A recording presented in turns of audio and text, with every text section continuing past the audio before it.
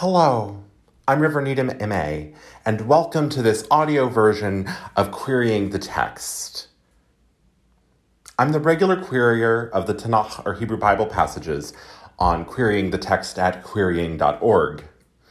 For the Vigil of Easter, I'm translating and recording a few of the passages rather than typing and reading them. For each text in this series, I'll begin with some notes or themes on each passage, followed by my translation of the text, and finally some queries.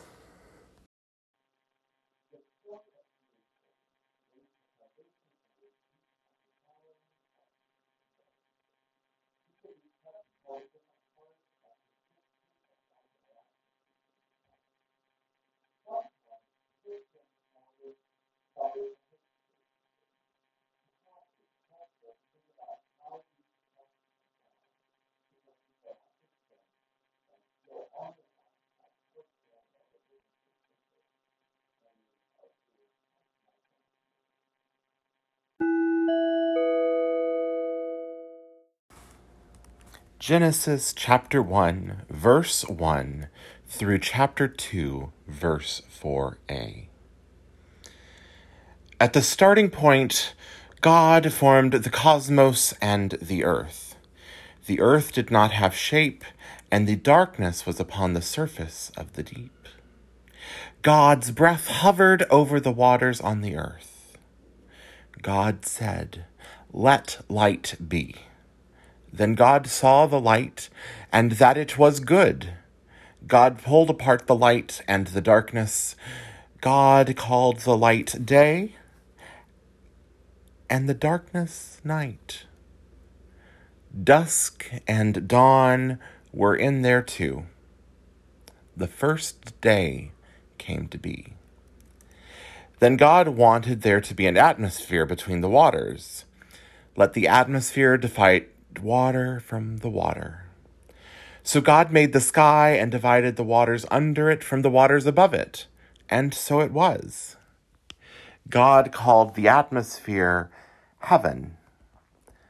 There was dusk, then dawn, the second day. Next God said, "Let the waters below gather together so dry land can appear." And so it was.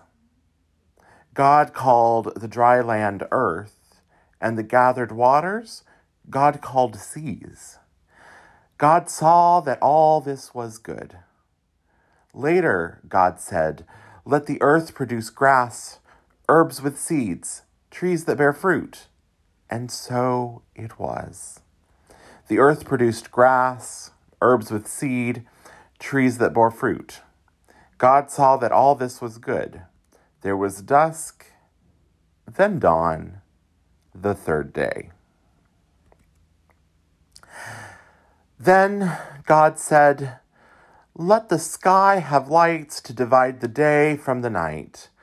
Let them move about and distinguish signs, seasons, days, and years. Let them be lights in the atmosphere of the heavens to give light to the earth." And so it was. So God made two big lights. The biggest one ruled over the day, and the smaller of the big lights ruled over the night and stars. God set these lights in the atmosphere of the heavens so they could give light to the earth, to rule over the day and the night, and to divide the light from the darkness. God saw that all this was good. There was dusk, then dawn, the fourth day. Next God said, "Let the waters move with collections of living beings. Let birds fly above the earth in the open atmosphere of heaven." So God created the great sea creatures and every creepy crawly, and the waters were filled with motion, and so was the atmosphere of heaven. God saw that all this was good. Then God blessed the animals and said, "Be fruitful, multiply, fill the waters in the seas, and let the birds multiply in the earth." There was dusk, then dawn, the fifth day. Then God said,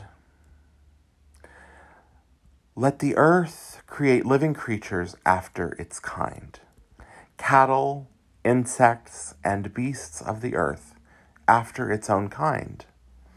And so it was. God made living creatures on the ground after its kind, and every insect after its kind, and God saw that all this was good. So God said, "Let us make a human in our image, just like us. Let them have responsibility over the fish of the sea, the birds of the air, over the cattle, and all the things on the earth, even the insects." God created the human in their own image. In the image of God, they created them. Male, female, between and beyond, God created them. Then God blessed them and said to them, "Be fruitful and multiply and replenish the earth, and take responsibility for it, and for the fish of the sea, and for the birds of the air, and for every living thing down to the smallest insect." God said, "Look, I have given you every herb-yielding seed which lives anywhere on the earth, and every tree which produces seeds in its fruit. To you, these things are food. Likewise to every animal on the earth, and to every bird of the air, and to everything that creeps on the earth with a life force, I have given every green herb for food." And so it was. And God saw everything that they had made, and look, it was very good. Then there was dusk, and there was dawn the sixth day.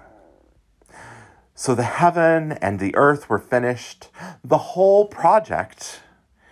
Then on the seventh day, God finished their work, and they rested on the seventh day from all they had made. God blessed the seventh day and hallowed it, because in it they rested from all their work, which God did in the course of creating. These were the stories of heaven and earth when they were created.